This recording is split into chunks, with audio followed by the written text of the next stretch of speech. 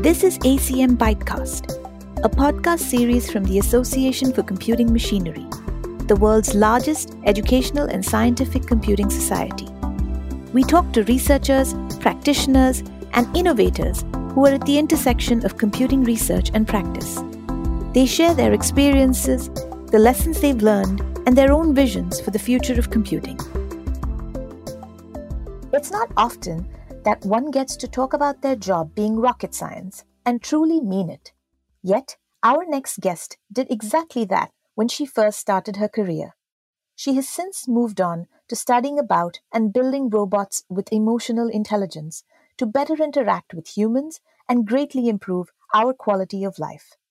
Dr. Ayanna Howard is a roboticist, educator, author, and entrepreneur.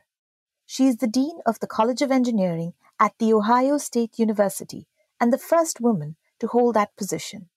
She has a slew of awards and accolades, from being featured in the MIT Tech Review Top 100 Innovators to being named in Forbes America's Top 50 Women in Technology, and has over 250 peer-reviewed publications. Ayanna, welcome to ACM Bytecast. Thank you. I'm excited about this conversation. As excited as we are, I'm sure. I'd love to lead with a simple question that I ask all my guests, Ayanna. If you could please introduce yourself and talk about what you currently do, as well as give us some insight into, what drew you into the field of computing. So at the end of the day, I consider myself a roboticist. I think irrespective of my quote unquote position or title, I will always be a roboticist. So right now, as Dean College of Engineering at Ohio State University, and in that regard, looking at how do we engage students for the next generation of engineering and computer science and do it so we do it responsibly. In my own personal work, I focus on primarily looking at robotics, both in healthcare, but also looking at the bias that we have embedded in our AI robotic systems and how do we mitigate that, which has been exciting, especially nowadays, even though, when I started, it was because of the healthcare robotics field, and now it becomes much more important around that. So a little bit about how I got involved in this. As a roboticist, I wanted to be a roboticist since the sixth grade, which has been a long, long, long time ago, like maybe 2 years ago. But it was because I was fascinated by science fiction, science fantasy, and I wanted to build the things that I saw in the movies and the television shows. Specifically, I wanted to build a bionic woman, which was my dream goal, as a 12-year-old child. And so that was sort of my path, was how do we design robots to really interact with people? And of course, that's evolved of what that really means. But fundamentally, it's about designing robots for really enhancing our quality of life and pushing that forward so that we are better because of the technology versus despite the technology. It's amazing that you say that. I don't remember watching Bionic Woman, but I do remember watching a show called Small Wonder, where a little girl was a robot, I think, and integrated into that family. And I was fascinated by it. Of course, I didn't end up going down the path of pursuing robotics as you did. But still, as a young child, it felt like it was a different world altogether. But I'd love to understand, Ayanna, who were sort of your influences to even get into computing? Was that a common thing in the school that you were in? How did you get inspired? No, it was not a common thing. I was a product of, honestly, a public school system. So computing was not like a thing. But my dad is an engineer. And so very early on, I remember in the third grade, he brought home a computer that they were given away from his job. I think it was an old something. And he brought it home and he was like, hey, I want to teach you this kind of stuff. And he brought me a book. It was basic.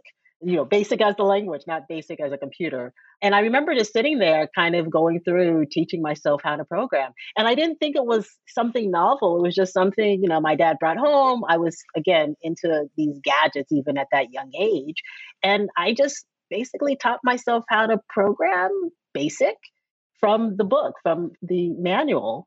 And so I never really thought of myself as a computer scientist until, I was much older. I programmed. It was like one of my tool sets. I was good at it. but I didn't realize that I was computational and that that was a label. It was just what I did. It was like reading. You just did it. It's like, oh yeah, here's another language. Okay, what can I do with this? Oh, that was fascinating. Okay, what's the next language? So it was more like a language, like reading, than anything that I would have defined as like, oh, you're a computer scientist. And how did that translate into getting into sort of robotics? I know your first job was literally being a rocket scientist at NASA JPL. What was that experience like? Oh, that was fascinating. But I will tell you, my real first job was as a database administrator back in the day at Caltech. Because I was really good at computers when I was in high school. This was after my senior year. I was looking for a summer job. There was the accounting basically had just brought in these mainframes computers, and they were like, "Oh, this is interesting. Is there anyone out there that can like help us do this translation of all of our spreadsheets into this computing platform?" And one of my teachers recommended me. And that was actually my very first job, was like basically a back end database administrator for an accounting unit at Caltech. And the way I got to JPL and NASA was my supervisor at Caltech, when I went a real robotics job in when I went to college, introduced me to a manager at JPL.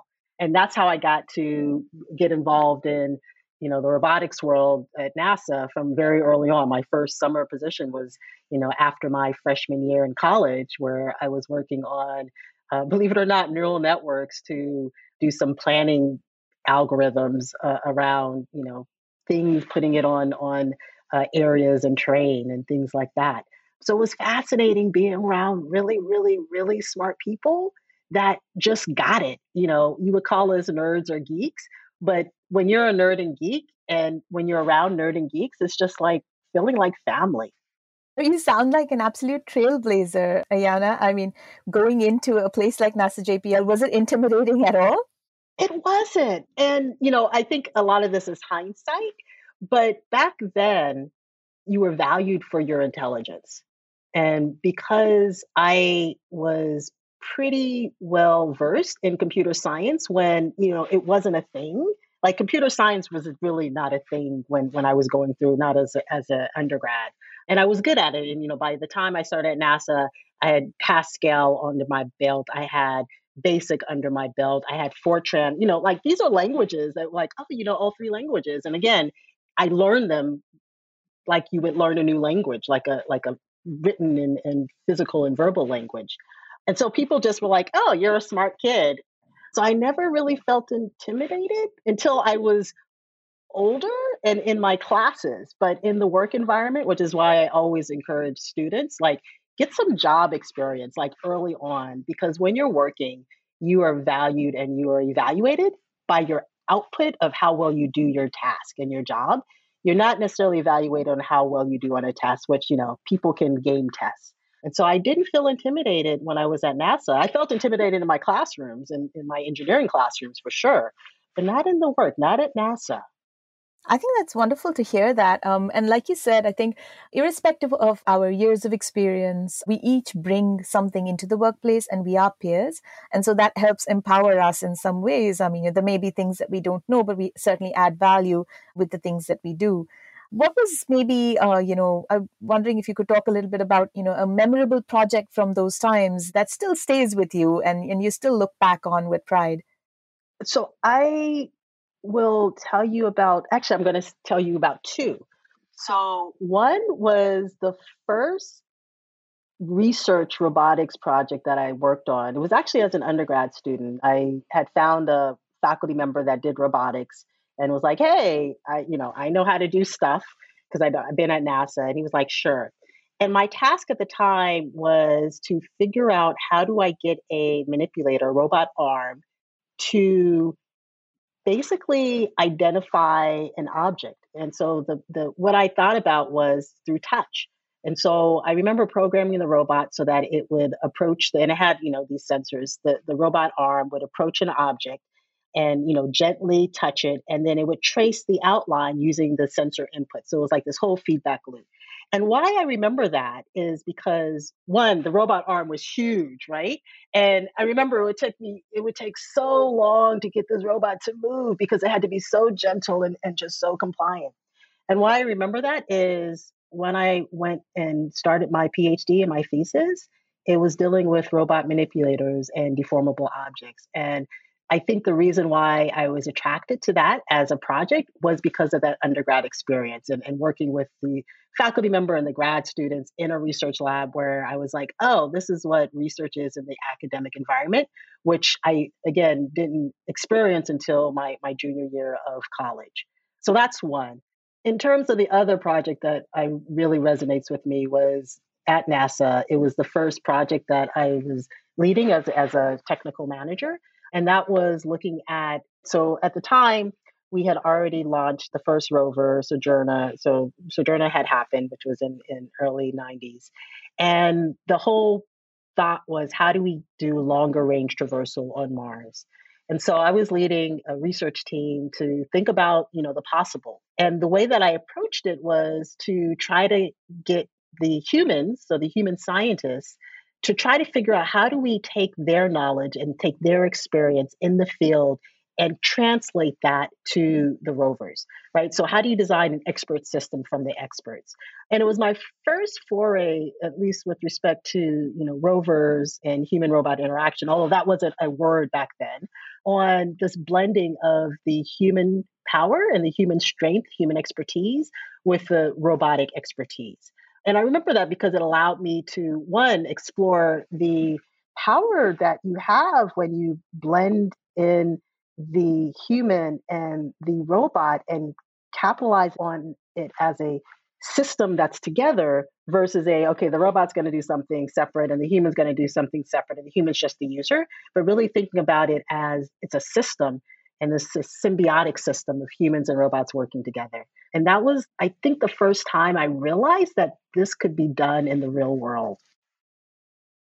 It almost sounds like that was a pivotal moment for you to sort of move into the next part of your career, which is really around adding human cognition into systems.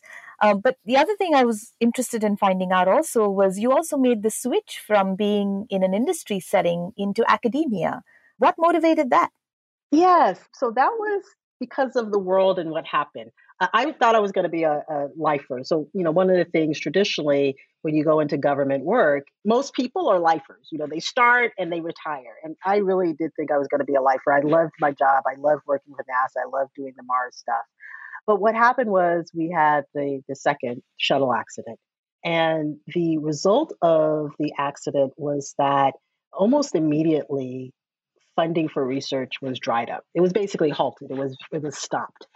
And because of that, so back then you didn't go on furloughs and things like that and stop, but you would come to work and like the projects were basically like, okay, yeah, you come to work, but yeah, you're really not doing anything because these missions may not happen and you may not actually get this to be done and financed and funded because everything was halted.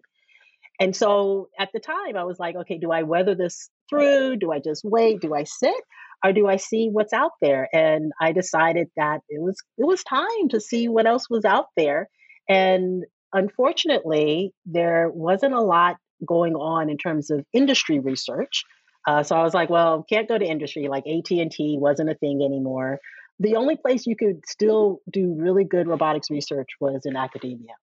So I decided, oh, well, let me see what happens. Let me go out, put out my CV, talk to a couple of people, and maybe that's something I could do. And I thought I was going to do it temporary, like, oh, I'll do it for a few years until, NASA comes back in terms of doing robotics research. And that was 16 years ago. That's great. Certainly NASA's lost. And I believe that was your switch and you moved to Georgia Tech at that point? I did. I moved to Georgia Tech and Georgia Tech because one, they were starting to think about growing robotics as a discipline across multiple departments. They had been talking about, we think we want to do a PhD program. We think we want to do a robotics institute. And the conversations were happening. And I was like, oh, I want to be on the ground floor of that. And the other thing is when I came interviewed at Georgia Tech, I just felt comfortable. I felt at home. The faculty were like, oh, you are awesome. You are great. You could be part of the team. And I felt it was so much more about collaboration, even though this was an academic environment. And the things that I'd heard was, yeah, as an academic, you basically work by yourself and you're siloed, was what I'd heard. But when I visited Georgia Tech, it didn't feel like that. And so that was the reason why Georgia Tech, and why I said yes.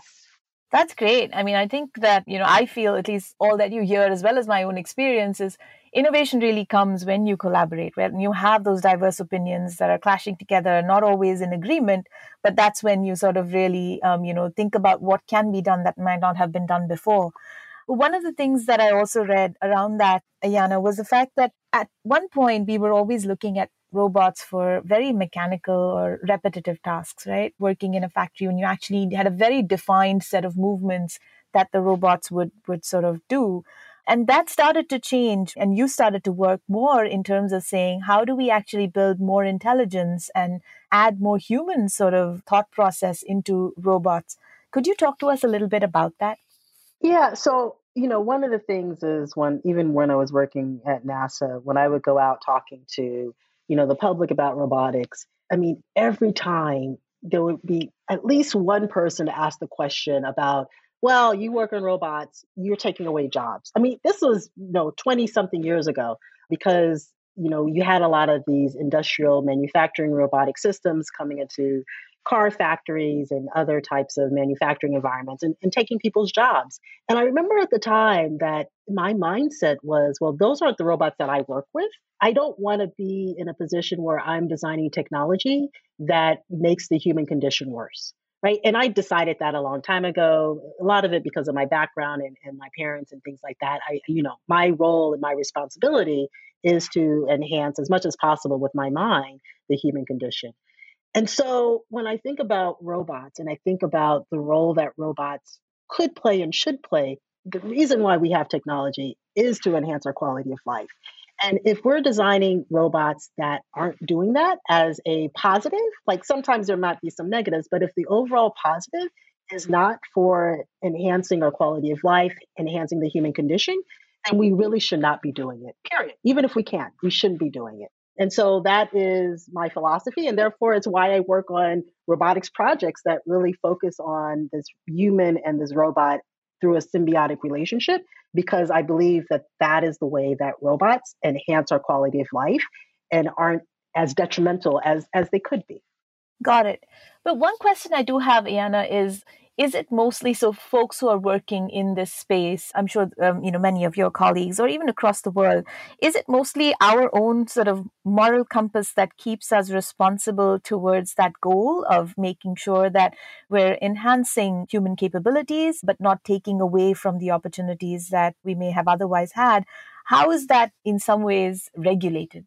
Oh, so it is a moral compass right now, but I think, like with anything, morality is learned, right? It's just the fact, if you notice when you have, little kids, I want something, I take it. And parents and teachers are like, no, no, no, you don't just take something, you ask or you pay, right? We learn these the right and wrongs and morality from the very beginning.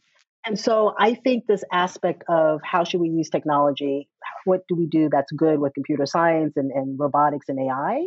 We, as academics, as instructors, as teachers, really do have to embed that quality of values in our students because it's just like with anything else, it has to be taught. And I do think it is a responsibility. It's a responsibility of technologists. It's also a responsibility of society to push back, which in some cases they're not because they're reliant. But it's also the responsibility of technologists to ask these questions, to ask about the pros and the cons whenever we're designing a new robotic application.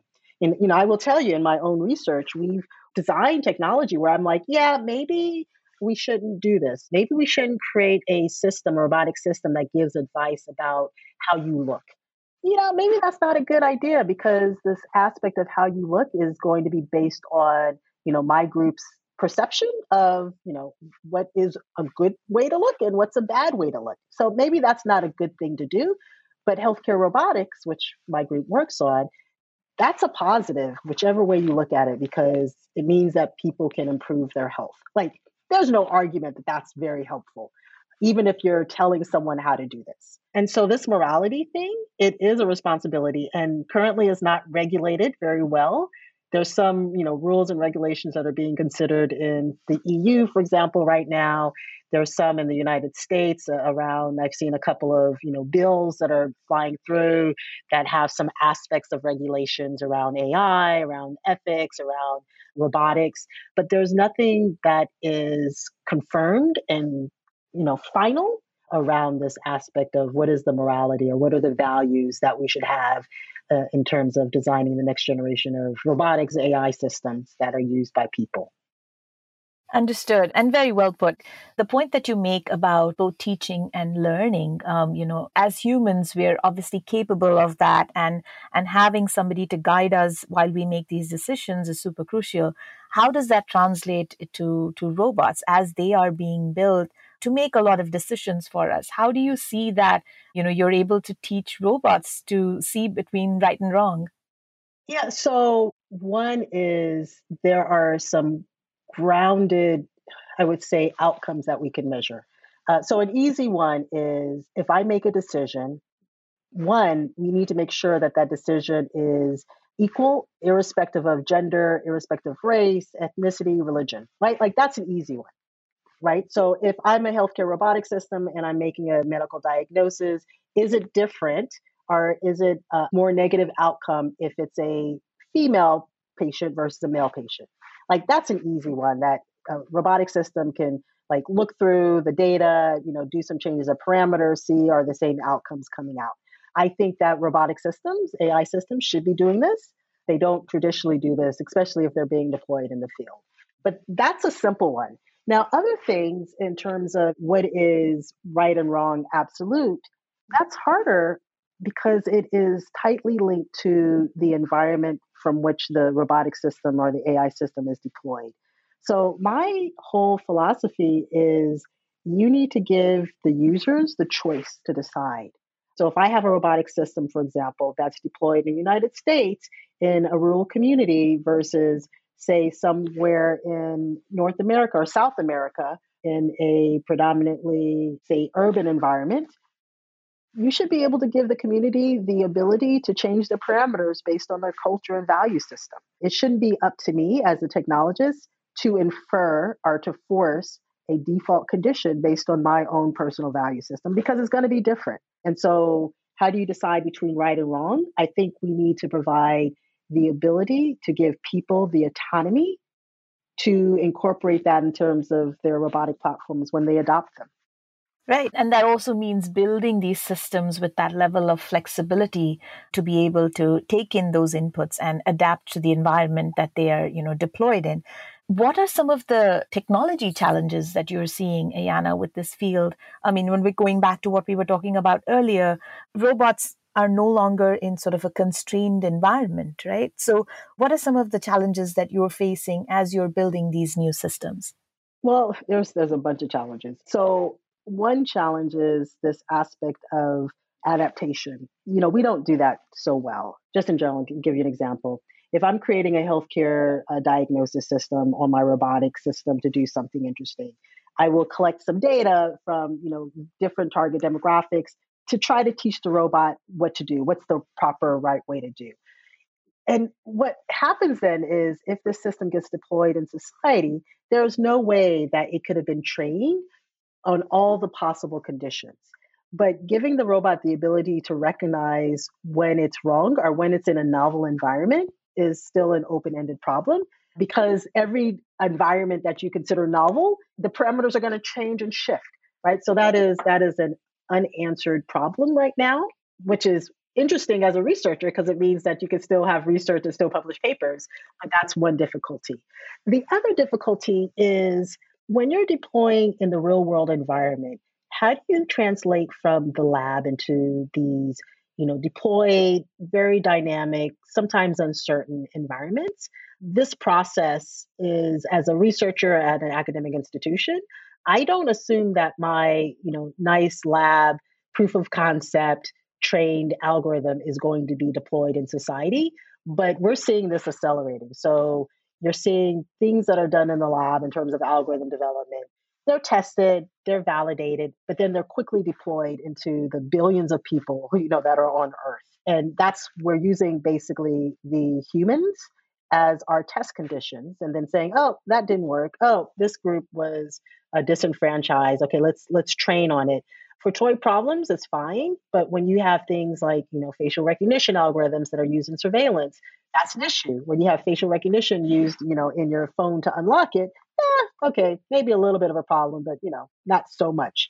But that's a problem, is that we're deploying these systems in real world scenarios that could be detrimental. And we as researchers haven't provided the scaffolds for these systems to adapt in real time. Yeah, no, that's an excellent point. But I wonder, Ayana, how would we do this better, right? I mean, actually deploying these systems in the real world is a good way for us to actually, it would be hard to simulate, or like you mentioned, all of the various sort of influences in a lab situation, right? So it almost feels like it's a catch-22. You have to deploy in the real world to actually get enough material to learn and improve. And yet there are some significant risks. So what is it that we can do to actually do these trials, but do it in a way where we're not sort of making it very, very, risky? So I actually have some ideas. Now, whether they will work in the real world is uncertain, but they have definitely worked in my own research in my lab. So one is giving the ability for people to tell the system when it's wrong, and using that as input. And so if you think about learning, it's how do you design systems that have a core learning algorithm, and then as you're collecting a very small in samples, it can retrain and relearn, right? And identify that. So it works in the research lab. Does it work in the real world? Uncertain. So basically, what that means is, and I'll use my my my phone that has sometimes problems unlocking because of various, my tilting of my face and things like that. So wouldn't it be nice if every time it messes up, and I know when it messes up, right? Like I can put in a little click, and that means, okay, we need to retrain on this angle of my face. And I can click it and click it and click it. And therefore, I have the ability that after a while, it's like, oh my gosh, like 10 out of the 20 times this phone did not recognize my face. Let's look at the data and see why. And half the time it's because it's the angle that I'm holding it, because, I like to sit back in my chair and things like that.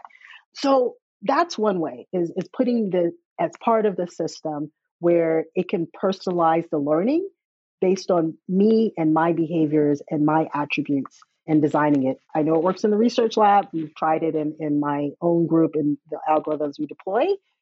Whether it works on a commercially available platform, not sure.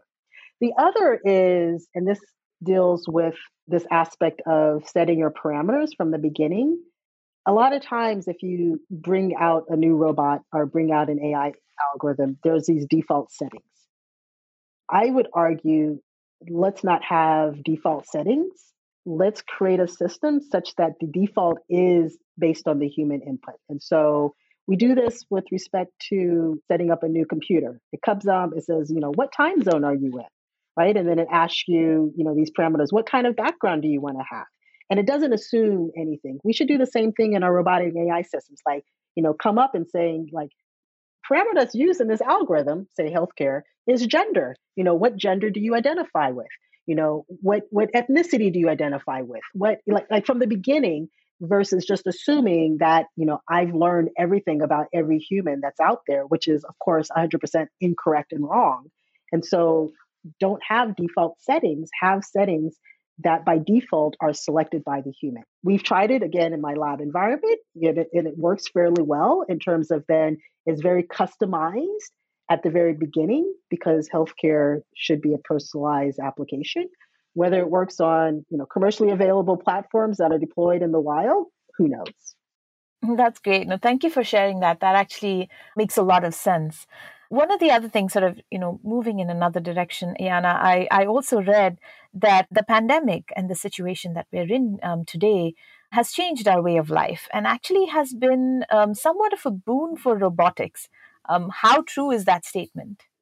It is true. It's one of these mixed blessings, because as a roboticist, I've become cooler, right? So it's like, oh my gosh, like I thought it was cool before, but now everyone knows this. because it's increased in terms of the acceleration and the adaptation and adoption in the real world. So that is true.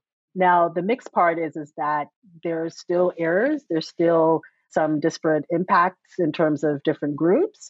And so the negative is that the systems don't necessarily work the same for everyone. And we don't yet have the algorithms to fix them real time in the real world. So they're being used, they're deployed, and we can clearly see that there's differences sometimes in the decisions depending on who's using the robot, who's using the AI system. Got it. And so what are the sort of the most common applications you're seeing that's being adopted more? I mean, other than my robotic vacuum cleaner, which has become an absolute treasure in our home, what else are people using, especially during the pandemic? Yeah, so in terms of, I will say there's the physical platform like robotics with hardware, and then there's a virtual platform, so robotics in the virtual world. So in terms of the physical, it's mostly around things related to cleaning in the hospital, safety. So a lot of the kind of linkages and adoptions have been, how do you design robots or how do you bring in robots so that we can do the cleaning of the floors either in the hospital or in a retail environment faster and safer. In those aspects, how can you do some of the handling? How can you do those things that have traditionally been based on human people doing labor have been transferred to the robots? The warehousing has increased as well because everyone's been, shopping online, and so they've increased the number of robots that are deployed in the warehouse and logistics and things like that. So that's definitely in the physical space. In the virtual space, it's everything from chatbots that are used in customer service, that are used for moderation online for things related to, say, hate speech and targeting aspects in terms of filtering, advertisement, marketing. So, all the things that are in the virtual space that deals with our human interaction around language, primarily around language. And then the other is around healthcare. There's been an acceleration of the use of AI specifically on the algorithm side in terms of healthcare. In fact, there's some stories that have started to come out, which as an AI person we were aware of, but it's now coming out in the public around the use of AI for the COVID and for accelerating the vaccine and how AI was used in that. And even how AI has been used in terms of figuring out how to do the logistics of disbursements and those aspects across the different states and countries and the use of AI. And so in the healthcare, there's been an acceleration as well. I have to start off by saying thank you for the incredible work that you do, because what you're saying really tells us how important it is, how valuable this has been to help protect the folks who would have otherwise had to do these roles in person, right? Especially when you talk about cleaning crew at hospitals, etc., who would have been at such high risk if not for, having these innovations that are able to sort of handle these things without putting, the overall population at greater risk. It's amazing that that technology was already available for us to actually start using in this way. The other thing I read, Yana, was also around robots providing support for human and emotional needs. How true is that and how effective is it? That is true as well. So this has both been in the physical and virtual space as well. So in the physical space, there's been a increase in the number of physical robots that have been used primarily in nursing homes in places with older adults because as you know at the very first lockdown, those were the most highly vulnerable, and so there was an increase in these pet like animal like robots that was done. In terms of the virtual, there has also been an increase in companionship types of apps in terms of, interacting with virtual agents, also in mental health. There's been an increase in the use of automated AI systems that help with not only diagnosis, but also conversation, early detection of depression, and things like that in the healthcare space, primarily, again, to address the loneliness, to address the depression that has increased during this time because of isolation of different individuals. So, yes, it has helped. it's been a positive. And one of the reasons why I say it's been a positive is because the alternative is nothing, right? It's not like the alternative is, well, we're replacing humans. There is no alternative. And that's what we've seen. And so in this case, the adoption has enabled people to connect or feel connected, even though they may not be connecting to necessarily another human in the physical space, but they are being connected through conversation, through emotional connection. What happens as we get to the other side of what stays and what changes, that is still uncertain. But I think a lot of the things that we've become used to and accustomed to will stay. I mean, other things might adapt, but I think we're going to have a hybrid in terms of what's been adopted, what stays, and what's like, okay, I'm done with that. No more. Yeah, I have to emphasize what you just said, which the alternative is nothing. And I absolutely agree with you. There's always a fear that, if robots are going to take over the human emotional connections that we have and the social interactions, then is that really the right thing for us? But as it stands today, we aren't able to have those connections. And I know many of us who have family, further away or family that's older and living alone would love for something like this for them to not feel lonely, because there's a part of this is there's the physical aspect of dealing with COVID, but certainly there's a lot of mental strain from just the isolation. So yeah, your point is well noted. I'd love to also talk about your company, Xi Robotics. I know you do a lot of work, products that include therapy and educational products for children. Could you talk about that, and what was the motivation? What drew you into that field? Yeah, so Zyrobotics focuses on educational products primarily, but they also can use for therapy, primarily for children with diverse learning needs. So the software, it adapts in terms of personalization. So it has parameters that can be personalized to the needs of the child, whether it's a sensory processing disorder, whether it's things about speed and all these variations where there's a norm traditionally thought of in terms of even games, right? There's a default setting that applies, but with the software that's created through Zyrobotics, there is no assumption of default. It's based on the child that's using the application. And the reason Zyrobotics came about and why it developed software and technology in this space was because of the research I was doing at Georgia Tech, working in healthcare robotics. Because I was working with children with special needs, primarily children with motor disabilities, what I saw very early on was that when you saw what was out there, when you saw what was available, it was very much in this, I would say, medical space. And so when kids were interacting with tablets or games, if they had a special need, the kinds of things they were working on were, I would say, not the newest, not the greatest, not the bing wang, like, oh my gosh, this is so cool. And it was much more of a old school, like, oh yeah, this is functional, but it's not fun and engaging. And I just thought that this was a disservice. And, as a technologist, I was like, wait, we can still make these very functional applications that are designed for children with special needs. We can make them fun and engaging so that all kids will want to interact with it. As an academic, of course, though, that's not a research problem necessarily. And so Zyrobotics took that on, was to take these very functional, what's cause and effect, how do you address sensory processing disorders, how do you do learning in the space, and making it fun and engaging so all kids would engage and want to engage with these applications, and it's customizable to the needs of every child. And so it makes it so that it's not a you have a disability, it's a everyone has a different need, everyone learns differently, and therefore these applications and this software and technology basically works with any child's needs. That sounds like wonderful work. Are you seeing a good amount of adoption of the products that you're putting out? Yeah, so currently, well, as the last note that I was given in terms of report, we had about 800,000 users of either the software or the hardware. Mostly in the United States, though. I would say 90% of that is in the United States. Oh, that's great. And, it's certainly an area that needs a lot of innovation. I'm so grateful that you're actually working in that space. The other thing I wanted to talk about, Yana, was also that you recently authored a book called Sex, Race, and Robots. What inspired you to write that? Are you seeing biases in the field that are specifically concerning to you?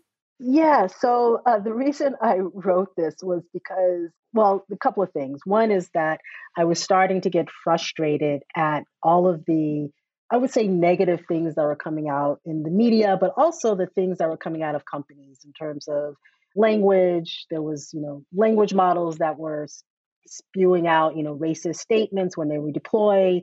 There was facial recognition algorithms that weren't recognizing people in terms of their passport photos. And you would have these things come out from these companies and apps that would basically undress women, and you can download anyone's woman's app and you can have them naked on your iPhone, and it was just frustrating me. And then I would see people out in the media saying, oh, but we can't do anything about it. So I wanted to, one, basically peel back the onion of why this was happening, what was going on with the technology, what was going with the algorithms, why it was hard, but also give kind of some hope for how do we change this? How do we fix this, both as a technologist, but also as a consumer of these technologies? And so I just wanted to basically lay it out as, one, identifying what it was, what are the problems without all of the media hype, but also what power we have to really ensure that we change this, and we have a better future with it. And so that was the motivation of it. And I didn't expect to see how well people navigated or gravitated toward the message in that.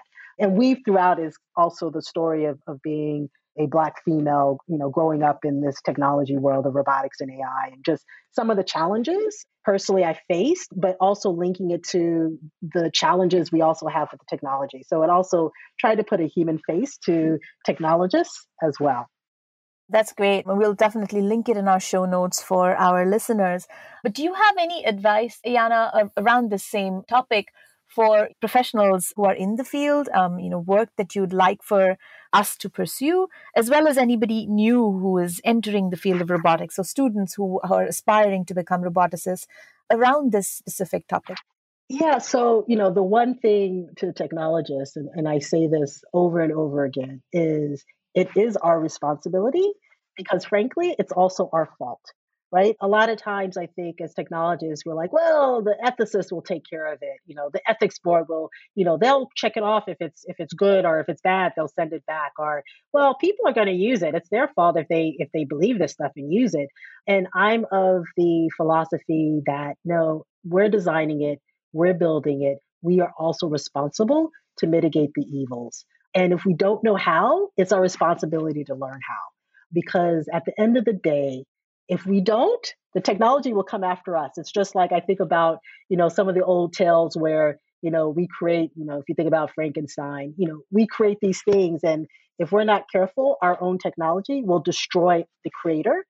And so, one, it's a selfish reason, i.e., I don't want the technology that I love and just really lean into to come back and be detrimental to me as a creator.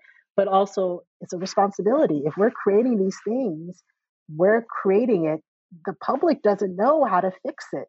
We're the only ones that know how to fix it because we are so embedded in the algorithm. And therefore, we have to do what's right for not only our field, but also for the world. Very powerful message, Ayana. Thank you so much. We have to own what we create and we have to be accountable for it. I think that's definitely something we could all take a leaf out of your book.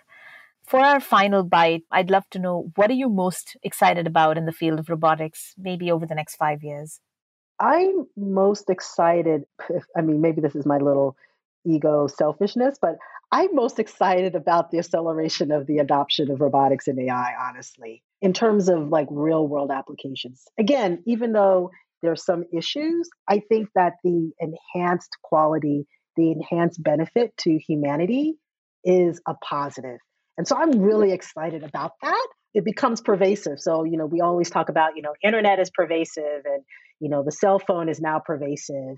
I feel like robotics and AI will be, in the next 5 years, maybe 10, will be pervasive. Like, it'll just be part of our environment. It'll be part of our DNA. It'll just be an accepted norm. Like, of course, I have my personal AI agent. Like, what did you do back in the 2000s, right? Like, that's what I'm hopeful for and excited about. Oh, I think the vision that you paint is definitely exciting to all of us as well. This has been such a riveting conversation. Thank you so much for taking the time to speak with us at ACM Bytecast. Thank you. ACM Bytecast is a production of the Association for Computing Machinery's Practitioners Board. To learn more about ACM and its activities, visit acm.org. For more information about this and other episodes, please visit our website at acm.org/bytecast. That's acm.org/bytecast.